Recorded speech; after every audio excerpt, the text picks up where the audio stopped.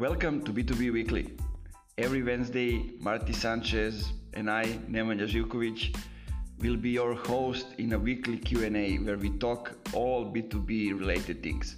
From sales, demand generation, social media, personal branding, lead generation, we focus on real examples, on real case studies, and we share things we only share with our team. So you get to see the way we grow our companies, the way we do marketing for our clients. You get to see everything. And not only that, you get a chance to jump on the call with us, ask questions live, and share your perspective on the topic. If you are an executive, marketeer, or salesperson, this is for you. Welcome to the B2B Weekly. A bit tired, but okay.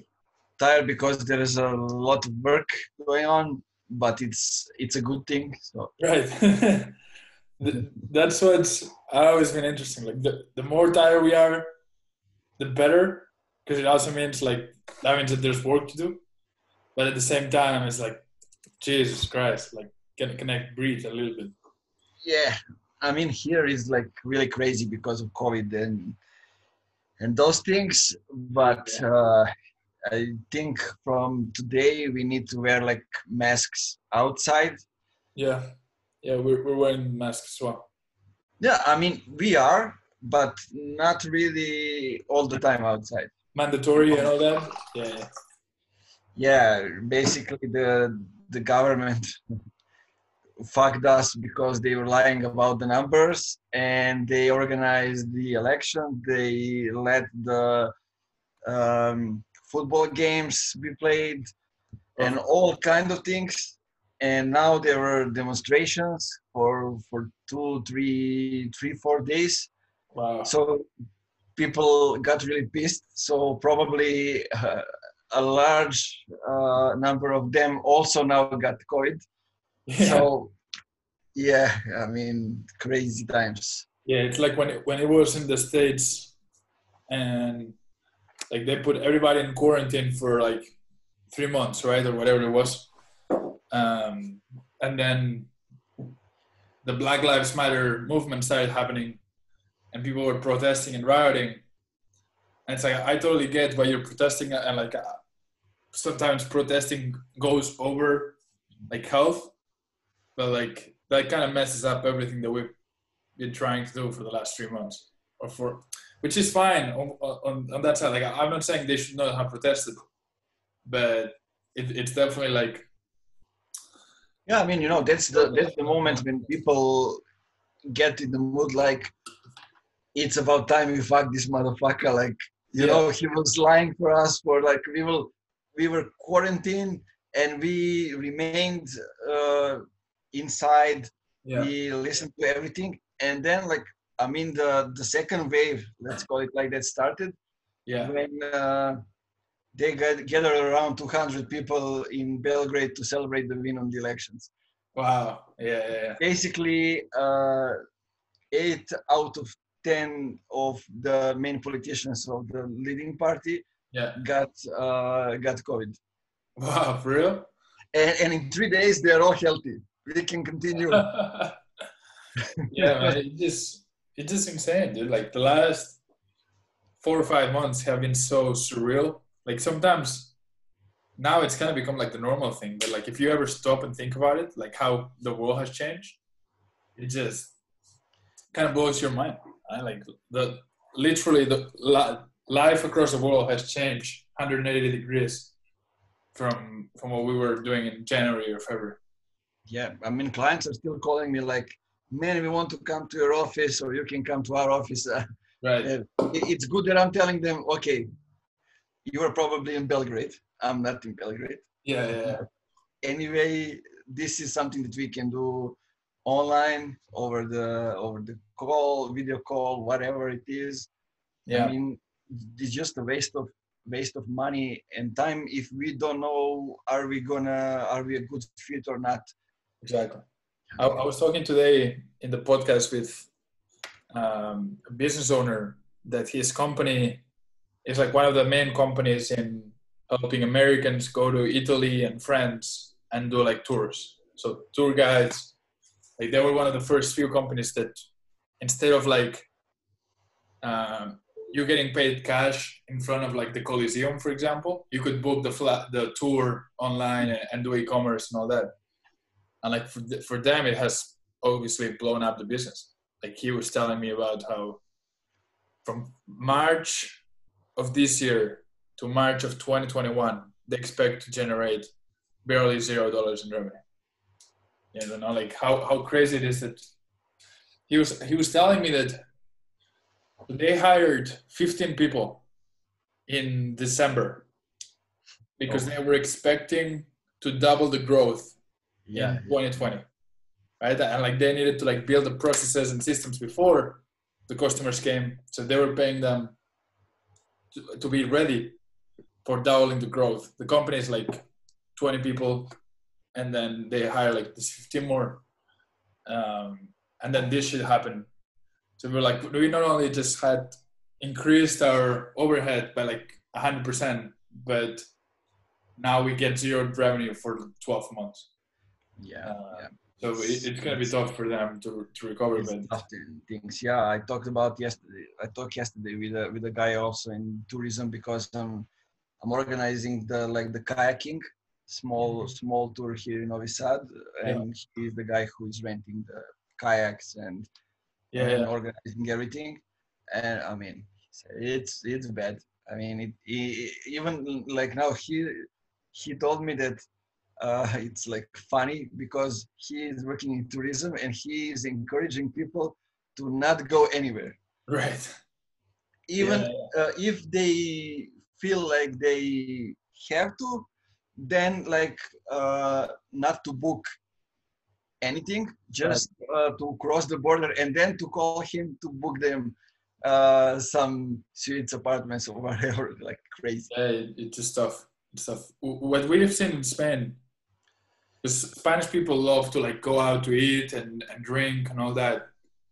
So what we've seen is that people, instead of like traveling to other countries, they're traveling inside the country much more. Yeah, same here. So people are still spending and consuming. They're just doing it internally. And like in my city, which in the summer, like it's super crazy. We have a lot of tourists. And it's always packed. It's like on a beach town, 30 minutes south of Barcelona. Like the other day we went out and it's still packed. It's just people from here. Like for the first time, instead of us going to like London or whatever, and then Londoners coming here, it's just people from here consuming here. Mm-hmm. The problem with that is that a lot of these people, they're now in, I think it's called furlough, when like the government pays you like 70% of your salary, and I don't know how long that will be able to last. Like some of my friends are making more money now than when they're working. Yeah, here we have like government was giving away some like 3 months, and but the employers who accept it need to keep the people employed for like, I don't know, 6 months overall. So in September, October, I expect a total collapse of everything. Yeah, that's what I'm thinking as well. Because the problem with these people is like, I was telling them the other day, like right now is not the time to like spend the money. Like you need to save up a little bit, because like you're gonna get fired in like November, December, just so you know. Like a lot of you guys are going to, and you guys are spending here freely when like the situation's not, financially we're not at rock bottom. We're gonna be, but we're not there yet. But people in Spain don't have that mindset of like, hey, let me start a business, or hey, let me people save don't up have some the money. mindset anywhere. Maybe in US, I don't know about the East, but basically people don't have that mindset. I was just reading the article from a client to be, let's say. Mm-hmm. He was doing an interview for the state media, Yeah. And one thing he says is like economy is suffering because people are buying only what they need, Right. and it's so true. Yeah. Yeah, but at the end of the day, I think that's probably still better than buying more than you need right now. And then in 3 months, the government's like, we don't have any more money. And then the job fires you. The only good thing about Spain is that people have a very strong family connection. So they always are able to rely on like their parents or grandparents or something in the family for food and shelter Yeah. and a place to stay. Otherwise, our country would be so fucked. But we always can come back home. I mean, I still bought Dark Knight Batman today, so Yeah, yeah. I'm buying what I don't need. Yeah, I bought some stuff from Fashion Nova, the company that Instagram influencers promote. They've done great marketing. Honestly, I was trying to like buy some clothes, and I was like, the only place I know, like it was not like general clothes, like a very specific thing. And it was interesting because they were really top of mind in terms of like that young hip culture, all from Instagram shoutouts and all that stuff. They have built great Instagram influencer network over there. Yeah, they've killed it on the D2C space. Sometimes it's interesting to see what D2C companies are doing. It seems like there's better marketing in D2C than B2B. Have you ever thought like that as well? Yeah, they are more free to do some things, and I think that's where the creativity sparks. You know. Right, but what are B2B marketers afraid of? Because I think, like, I understand these larger companies with like a lot of investors and all that. But like, if you run an agency that's bootstrapped and it's your money and like you're free to like do marketing the way you see fit. You know what I mean? Like I don't know why we're all afraid in B2B of marketing. Look, I think they are all going. Most of the marketers in B2B, even the owners, whatever it is, they're choosing the easy road, and Right. like outbound is the easy road, Right. because you are going generic. You're not building relationships. You're not going to personalize contacts, and you're going generic. And it's easy. You just send an outreach mail and you wait. Right. And so a lot of them don't actually know details about their customers. They don't know who their ideal buyers are. I mean, even if they do, they don't know specifics. They don't know if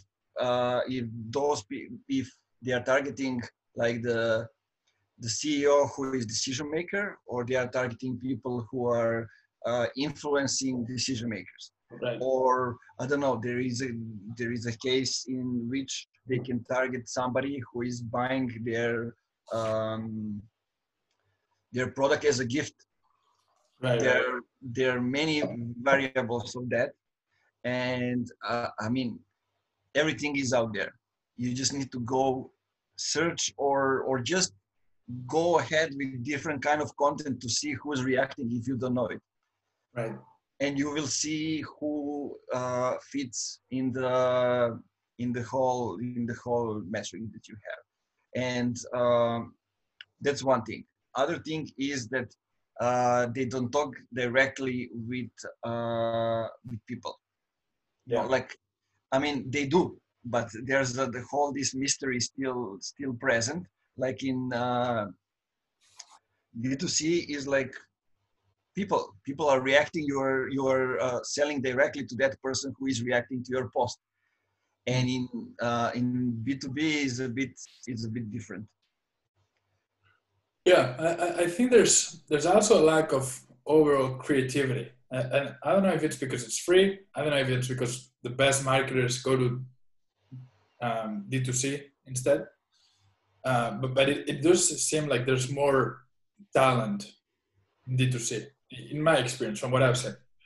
Definitely, because B2B didn't attract talented and creative people because they were so stiff, and they were focused only on promoting their own products, on services, and you know, when you are just talking about yourself, there isn't much space for creativity. Yeah, yeah, and what I've seen is that if you're a decent marketer in B2B, you're probably better than like 95% of marketing people in B2B. Like the top guys, you know, like people that I enjoy consuming the content, like Chris Walker, these guys, like they're not doing anything out of this world. Like the production value is not crazy. Obviously the content is good, but like it's not something that you've never seen before. You know, put out great content, distribute it right, generate demand. Obviously there's a lot of nuance there, but it's not like they're doing these marketing campaigns that are like crazily creative or something that you've never seen before. So like the minimum bar, I think, is pretty low, right? If you know how to create good content, understand basics of paid ads, and know a little bit about the technical side of like Google campaigns and all that, like you're top 3% out there. So to me, there's a lack of B2B talent in marketing, in the marketing space. Yeah, I mean, I just commented on Chris Walker's post like an hour ago, telling him that all that we are saying focused on consumers, don't go super nerdy AI, whatever. Yeah, those are basic things. right. And I had this problem when I was creating posts because I thought it's basic, like everybody knows it, you know? And I was always trying to get a step up. And while I was on vacation, I figured out that I'm missing a lot of people in between. Right. You know, because what's basic for me, it's not basic for everybody else. And so I went in depth on some of those basic things, like what's inbound, importance of brand authenticity, brand fame for demand generation, those kind of things. And in a week, I got like 6 SQLs reaching out to me. Right. Calling me on the phone, sending me messages on LinkedIn, writing me directly in comments that send them the link to schedule a call or schedule a call directly on the website. Yeah. All of them SQLs, all of them with big deals on the table, and all of them not going to do a research about, you know, choosing between me and 3 other guys, just going directly to me. Right. And it's just content, as you said. Yeah. So I do think, like I said, the bar is very low. If you do the basics right, you're doing much better than 95% of the companies out there. And regarding the fear, like I said, if there's a lot of stakeholders involved, right? Like if you're a Fortune 500 company, like we work with a Fortune 500 company in the States in fintech, and financial technology has a lot of regulations.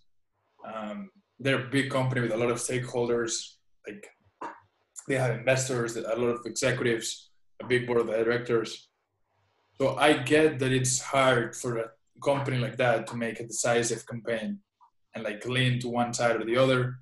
I still think it's important, but I get it's just like it's a slow moving process. But for these smaller agencies that are like between 15 and 100 employees, that it's bootstrapped and you own 100, the CEO owns 100%. They have much larger space to do creative things in the marketing side of things for themselves. So their content, their personal brand, all can make a more decisive direction towards one way or the other. So I do think there's a big room for us as agency owners to improve. That kind of relates to something that I've been, like, we're going to start putting out next week with a different type of content for ourselves. But I definitely think there's room for us to create better marketing in B2B. Yeah. Let's get to that comment about thought leadership. Oh yeah. Do you remember? That's an interesting topic. Yeah. Can you remember? I remember mostly, but can you remind me of like the context? Yeah, basically it was a post about what can you do to create thought leadership content. Right. And my comment was that it's all good, but not everybody is a thought leader, and thought leadership content is not for everybody. Okay.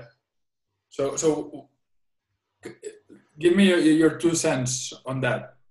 Give me the let me share with you something that I just saw today. Seems like I've been talking about thought leadership, so things are coming to me. Yeah. You need to allow me to share you. Yeah, no, give me a second. Yeah.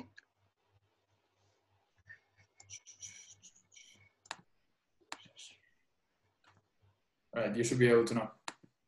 Mm-hmm. Yeah. This one was done by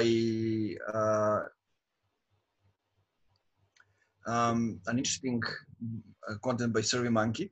Yeah, that picture over there is the most used picture I've ever seen in my life. Yeah. Everybody uses that picture. Okay, this is the thing I wanted to get into. So who counts as a thought leader? They did a survey. A reliable number of people responded, and they said 68% said that thought leader is an expert in the field. 34% says it's an SEO. 32% said it's an analyst. 32% said authors. 28% public speakers, and 20% public figure or celebrities. Mm-hmm. So, and it kind of goes with how I'm seeing it, because everybody can post thought leadership content, but not everybody knows what he or she are posting about. Not that many people know how to implement on those things, how to actually perform. And that's where we are losing trust between the companies and the agency, between us marketers and between companies that are hiring us, because there are so many people who are now just copying other people's content, just reading articles and posting those kind of things, but have never get deep into implementing those things, never get into performing. And when you perform, when you know how things are going, you can actually predict it, and you can create the content on your own because you have been in the dirt, you have seen it in practice. And this is when you can call yourself an expert. As a CEO, you're not necessarily an expert. Also, as an analyst, you can see the data, but you are not an expert to how to read the data and implement it. As an author, I mean, you can write about it. Public speakers also can present results of the other and can compose it in a beautiful story. And public figures, celebrities, basically those are the people who are known for something. Yeah. So that's how I see it. It's just charismatic or whatever it is. Yeah. Basically, that's how it is. I don't want to go deeper because it has engagement, all kind of things. It's better if we talk about it, but just wanted to share on this specific point. Yeah. Before we keep going, do you mind sending the link on the chat? Yeah, for sure. Let me do it.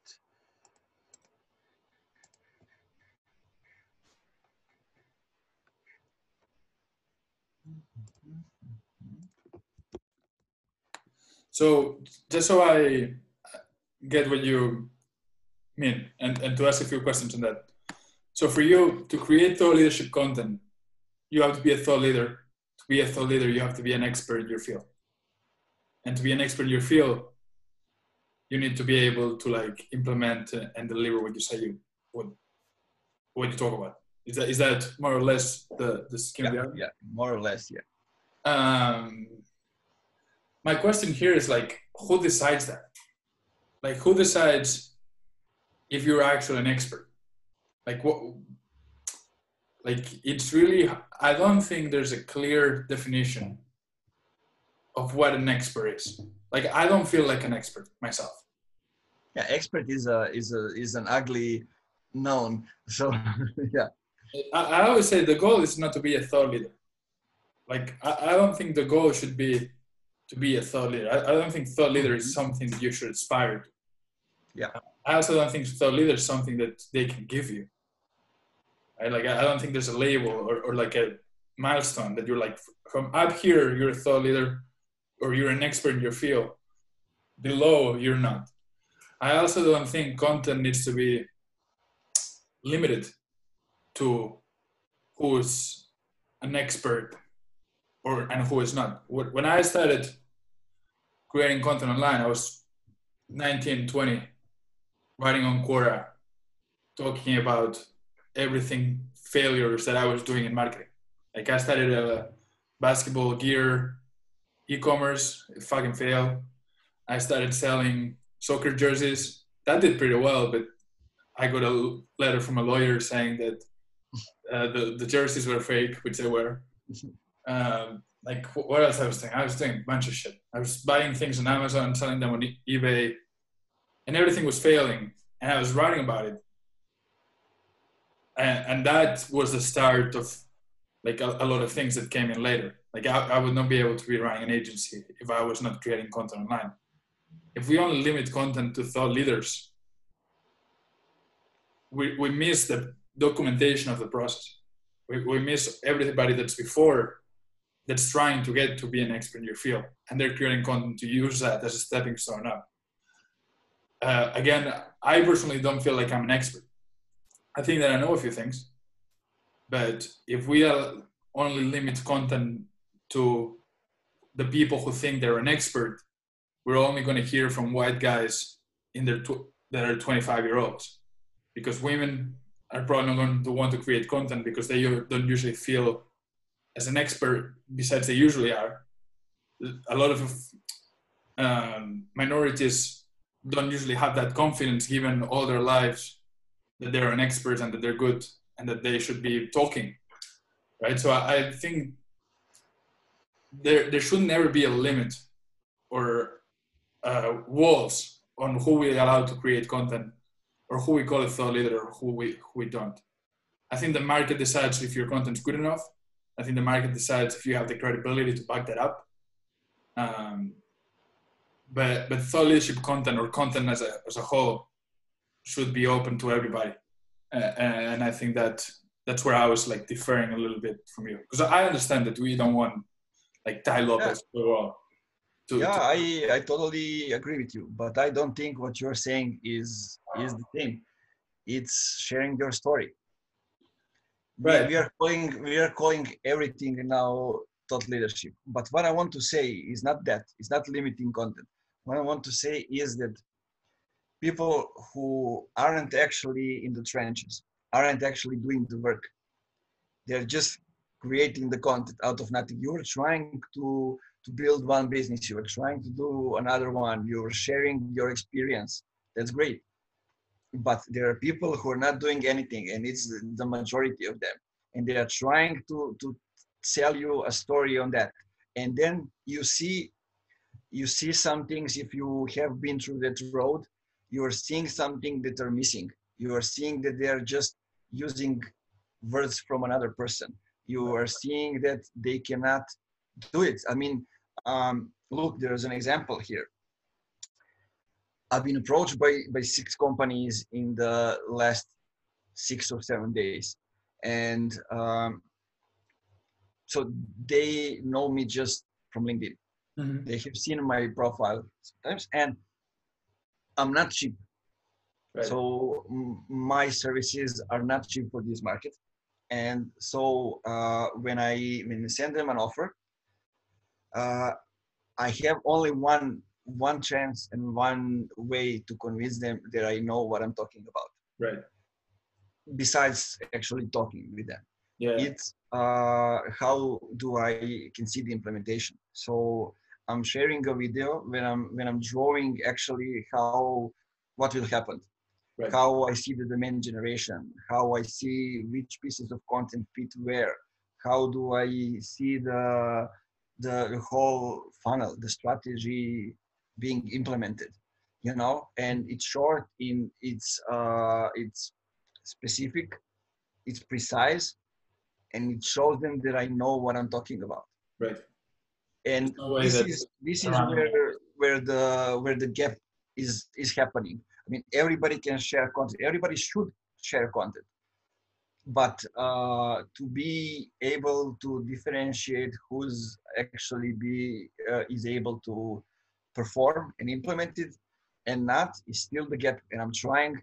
I mean, the uh, one thing that funky marketing is all about, it's call out all the bullshit and things that are not ethical. So I'm always getting into that point. I mean, we can always say while we until we have boobs, like shit will will suffer, you know. And that's not it. Let's try to help people if we can. No, I agree with that. Like, obviously, like we don't want people that are fake, and we don't want people talking about shit that they don't know about. But I do think there's a certain degree that you can allow people to explore. Like sometimes I talk about things that I don't know and that I'm trying to go for, and I'm thinking out loud, like I'm thinking in public, right? And I always clarify. This is one thing that's probably the best thing for growth. Yeah, for sure. Yeah, and I'm like asking for feedback, and I always, because I want to be radically honest and transparent with my content. I say it, right? Like I don't know about this, and I have more questions than answers. Like I remember a post I wrote about how to use the personal brand of their employees in big companies versus the personal brand of their CEO, right? And I said, I'm sure LinkedIn, but today I have more questions than answers, and I'm letting you guys explore that. So I do think you can push a little bit your content on what you know. I've not implemented 100 people company LinkedIn operation across all employees. But I do think that that's something that I want to do and that I can do. And so I wrote about it. So I do think there's a freedom a little bit on how you can expand, as long as you can always back it up in some sort of way. I remember I watched an interview, like I always relate stuff to other things, but like I watched an interview of Eminem, the rapper, talking about how he creates his songs, right? Like the stories behind his songs. And he says they're all based in some sort of truth. You can just like amplify it a little bit to make it more dramatic. So I do think the content has a leeway, but obviously, yeah, like I think it'd be dumb to think that people who have no idea should be creating thought leadership content. Yeah, just don't pretend that you know something that you don't. It's okay that you assume about things, ask questions. I mean, that's how you grow. Mm-hmm. You know, you think in public. You don't say like, I know these things, this is how it goes, if you don't. But you say, I think that things are going this way. Yeah, intuitively, I think that this could be a good strategy, or I'd be interested in trying this new thing with this type of company. But yeah, I think obviously at the end of the day, the market kind of like decides who you are, right? Like if the market thinks that you're bullshitting, then they're not gonna fuck with you. If the market thinks that you have shown proof that you can back things up, that they're gonna allow you to support. But yeah, this is an interesting topic. I don't think there's a clear answer. For me, it was very clear that everybody should be creating content in some sort of way, but that content should be specific. And what makes a thought leadership content versus what doesn't, it's a very fine line, right? Because thought leadership content can be very personal as well. And also one thing that you were also talking about that can reference to something that I was writing about this week is like brand fame. If you want to be like everybody else and not being authentic, then you can go and write what everybody else are writing for the same topics. And usually that's how it happens in thought leadership. People are talking about the same things. But if you want to actually build a brand, be authentic, like you're doing that with comparison to sports, to basketball, giving some personal stuff in it. I'm doing it in a different way. A lot of other people are doing I saw, I don't know, let's say a lady who is obviously new to LinkedIn, but she's an executive in a company and she has a family. So she gives great examples of how business things are shown in a relationship inside the family. So those are specific things that can help you be different from everybody else. And when you are different, when you are changing narrative, changing the perspective, that's when people are seeing you as a leader and as somebody who is teaching them something. Yeah, I call that pushing the conversation forward. I think, and I hate the word thought leader, but if I had to define what a thought leader does, is somebody who pushes the conversation forward in a certain industry or topic. Right? I think when, going back to Chris Walker, I think he pushed the conversation forward on B2B demand generation.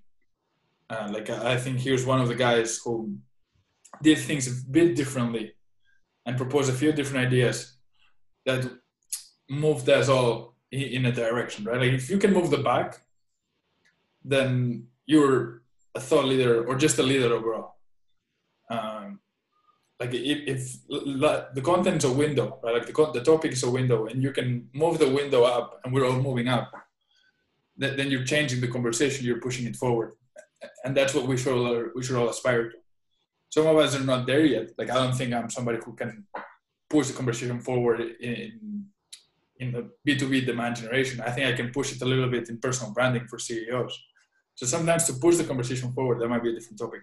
You have to niche down a little bit because it's very hard to be the B2B salesperson that is a thought leader over everybody else.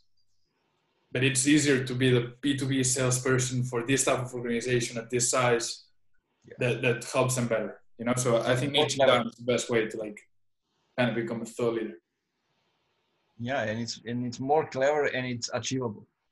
Yeah. You're gonna get there easily. Not easily, but easier than going for I want to be the guy known in sales. Right? Like we have a client who his company does mobile gaming, an agency in Miami, and it's very easy. It's very hard for him to be the guy in marketing, but it's easier to be the guy in mobile gaming marketing. So I think when you niche down a little bit, that's when good things start to happen. Mm-hmm. Yeah, I mean that's what I'm seeing. That's what you are seeing. Going after personal branding for CEOs. I'm going after B2B, but I don't know. I'm still in between few niches. Still going up and down. I mean, now I'm moving into fintech. I didn't expect it, but it happened. So yeah, sometimes the river leads you to places you didn't expect. Yeah. I mean, and it's it's a whole entrepreneurship is a whole bumpy road. It's like playing a game again, and that's what I like it. I mean, I wrote you on Twitter Friday night actually. We got dumped by a client. Yeah. Just like that. We didn't have any conversation, anything. They say just we are moving in-house. We are hiring. They hire actually. Prior to that, head of marketing. Yeah. And basically she wants her own team, and that's it. I mean, it's okay. Those kind of things happen. Yeah. But in the next 5 days, I got 6 SQLs knocking on my door. So that's kind of how it happens. That's the life, and you need to learn to love the changes. Yeah. And this is what we've been talking about, being running a B2B company is not easy at all, and there's going to be a lot of there's a lot of highs and lows. I was talking this in the podcast, and it's hard to be. If you let the highs bring you up, then the lows are really hard. That's what happened to me at the beginning. Like, I remember when I signed my first client, it looked like I won the Champions League. Like, it looked like I scored minute 93 against Atletico de Madrid, a header to go overtime. Like, I started crying. I remember my ex-girlfriend was in the room, and I started crying. 2 years, 3 years, 4 years later, like, you cannot let the highs take you so up, because then the lows come, and the lows always come, and they take you so fucking hard. The lows are even tougher than the highs. Yeah. Was this SQLs and how the content's been driving the update that you wanted to share? Because we talked on Twitter that there was an update. Yeah, because what I saw as that change happened that I mentioned before, in the way that I'm creating content and how am I sending the message. Yeah. I changed it and it still goes up. I mean, I went from, let me tell you, 1,200 views on LinkedIn, up to 2,200 something in like 5 days. Wow. Yeah, that's how it went, and it's still going up. Yeah. And what's more interesting to that, people, it happens, that shift that we talked about, like when people start to see you as a leader and as somebody who is teaching them something. People started to share content, to recommend other people. What I got from those SQLs, one was saying that they saw my content on Twitter. They weren't sure if we are actually connected on LinkedIn. Right. We are, but I have no idea who the guy is. I didn't know at the time. Yeah. And another one was somebody who is following me for a long time and just waiting for a chance to work on something. Yeah. The third one was a referral from my client at the time. Yeah. So it kind of grew from all different perspectives, but from the same point. Somebody saw my content on LinkedIn. Yeah. It's what I was saying on that tweet the other day. Like, that's probably one of the things that for us we're the most proud of, being able to showcase that we are our best case study and that we walk the talk 100%. That we're doing because I hate when agencies we are the best at paid marketing, and then they're sending you a cold email. Like, what? Like, you're the best at paid marketing, and to close clients, you're sending me a cold email? Or when they say, we're the best at content, and then they're doing like paid marketing, they're sending you emails as well. Or they're not getting clients. Like, if you're the best at something, you should be able to use that or do what you say, because it's the best proof. When I get on a client, on a discovery call with a client that has found me through LinkedIn, and we're talking about LinkedIn services, and he asked me, does this work? If it didn't work, you would not be here.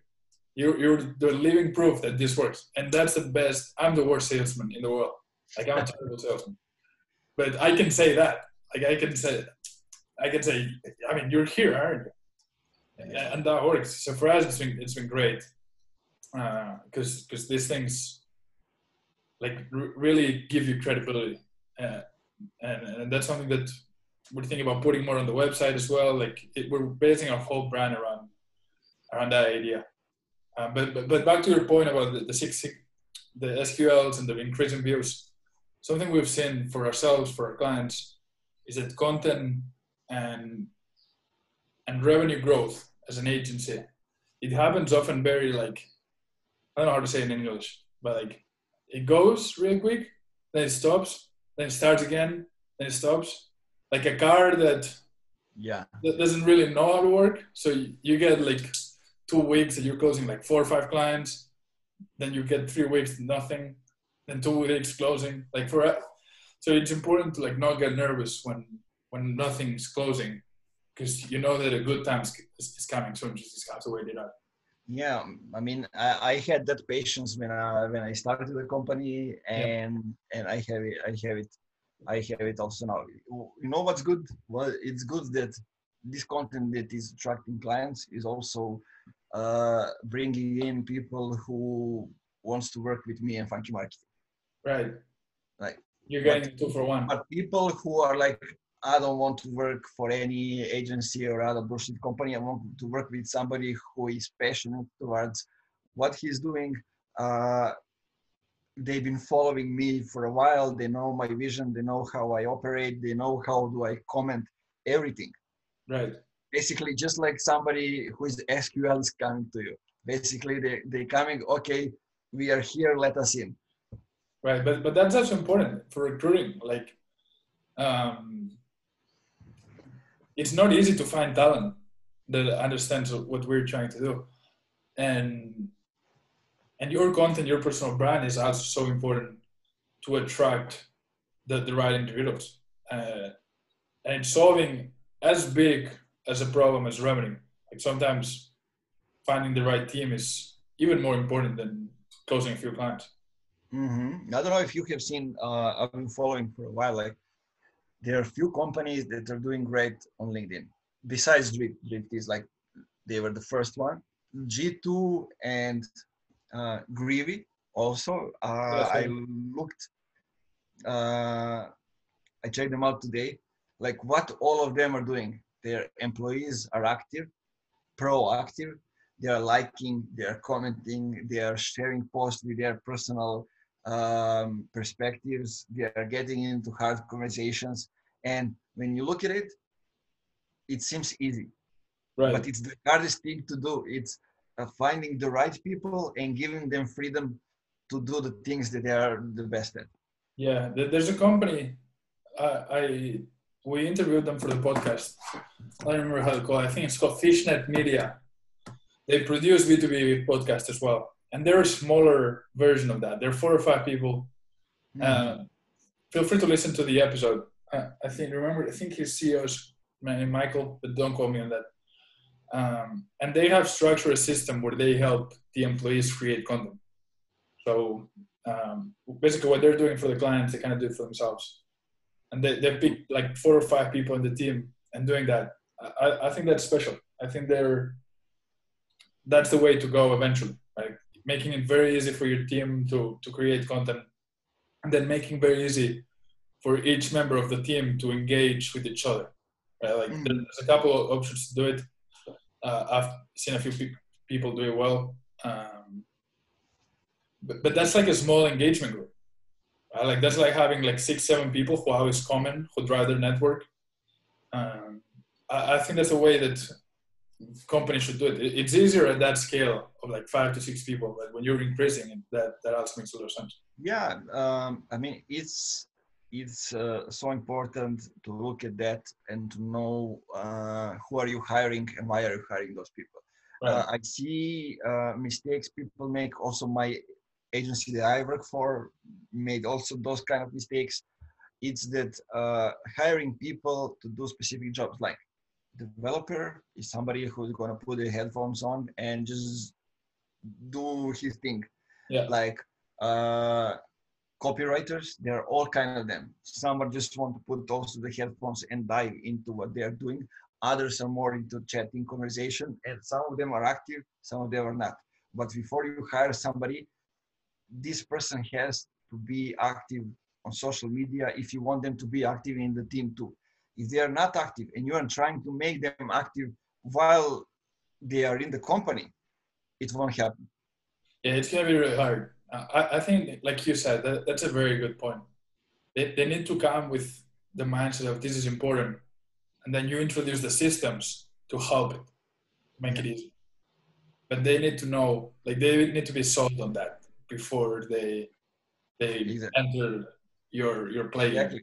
We tried all kind of things. We gave them bonuses. Basically, those were the bonuses that me and the CEO earned. But we gave to all of them just to make them, more active. Yeah. All the team members had like what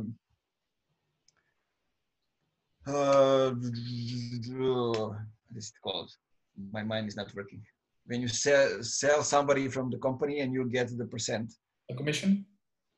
yeah, for the I don't know online events that they are doing, that we were doing, also for selling some of our services. Yeah. I mean, this is something that was in my contract. Like every client that I get from the company, I get 20% all the time while the client is with us. Right. And those are all kind of things that were with them. But let's look at the real situation. Like a developer won't share it, so he won't be interested in the commission because he knows that he's not sharing outside of the agency, outside of the work anywhere. Yeah. So he won't get anybody to click on the link, you know, and to get him the commission. So you have to come up with different bonuses for those kind of people. Right. And all in all, you are going into one huge mess, and you just want to have engaged team. Yeah, I don't even think money is the right answer there, to be honest. No, definitely not. Because the best teams that do it, they have fun doing. Like, I think that's the key differentiator. Like, they would do it for free. Like, they want to do it. They want to spend the time doing it. It's like if you, me, and then a few people more were like, all right, let's engage on everyone's posts. Right? Like let's have a group and engage, right? Because we want to do it and we would engage anyway. We just want to have a system in place. Yeah. And when you're commenting, I'm adding my 2 cents, but not because I'm obligated to do that, but because I wanted to. And that makes the whole difference. But so creating a system has to be, like you said, choosing the right people in it is important. Also, it has to be people that you believe in the long term. Obviously, they can leave and whatever, but if you're really helping somebody grow their brand, it's because you believe that they're going to be working with you for years. Let me give you the solution to that for the end of today's conversation. So there are 2 things which are here important. First one is to know your vision of your company, your tagline, to know how you are fitting in the tagline, in the story, how people who are coming to the company see you fit in the tagline, how they see themselves fit in the tagline long term. Do they know what's next for them? How are they developing? And that's all connected to the culture of the company. Yeah. And one other thing is you need to market inside the company. You need to sell your products, your services to the people who are your employees first, so they can sell it to the other people outside of the company. For sure. That's how it goes. Yeah, it's important. It's not easy to do. I think you'll appreciate the interview. I'll send it over after the call. That podcast interview, we touched on a few things. He might be a good person to follow. But yeah, man, I thought that this was a good call. Let's put also that link in on the YouTube when we upload the episode. Yeah. I'll do it as well. But yeah, I'm thinking about. Well, I'm starting a show that I think. I saw it on Twitter. Tell me more. Yeah, it's just something fun that I've been thinking about because, like I said at the beginning of the call, there's more creative space. I've just been feeling with the need to create something lately, like the last 3-4 months. At one point, I was like, dude, I have not. All I'm doing is like building the business, but not creating anything from scratch. So I've done a few things outside of work in music and stand-up that I think are going to be interesting, but just on a personal level. And then we're putting together this weekly show. We're going to start weekly. We'll see moving forward. Where it's going to be like something funnier than the content that I try to put out usually. So it's going to be video-based. The idea is to do like skits of like comedy. It's to do a recap of news. just having a few different sections, like the worst LinkedIn pitches that I'm getting every single week, like presenting them and making fun of them. There is one ex-colleague of mine, a great copywriter. He has a LinkedIn page called Demotivation in Serbia. Yeah. When he is actually mimicking all that's happening on LinkedIn and in business, like Gary Vee, all the other guys, it's hilarious. Yeah, things like that. We just want to like make something fun. It's not even to like drive clients or like new business or whatever. We just want to like put out something that I don't think B2B does often. And like I was saying, the small companies that are proprietorship of the CEO, we have more creative space and like we can do something funnier. And if I say something that a client doesn't like and they leave, who gives a fuck? Like, let's go. We need the entertainment. Yeah, I think there's a space there. I like a lot, like the few people that are doing funny stuff on B2B space. It probably won't be funny for the first 6 months. Like I'm gonna try to be funny, but it's probably not gonna work. But I think from a creative standpoint, it's gonna be a good experience. And being in front of the camera and all that. So yeah, we'll be fun. I'm gonna prepare the first episode today, record it tomorrow, put it out next week. But I also wanted to say it just out of like public accountability. So like next week it's not out, you can be like, Marty, what the fuck? Where's the show? So yeah, man, it's gonna be interesting. I'll let you know when it's up. Cool. Looking forward to it. Awesome, brother. It was good talking to you. I'll put this on the folder and all that. But let me know if you need anything during the week, and let's go. I'm gonna have a guy doing us an intro, outro, those kind of things. Let's see how it looks like the next week when we upload it. Yeah, that works. Awesome, man. I'm excited to see it. Cool. Bye. Talk to you. Take care, man.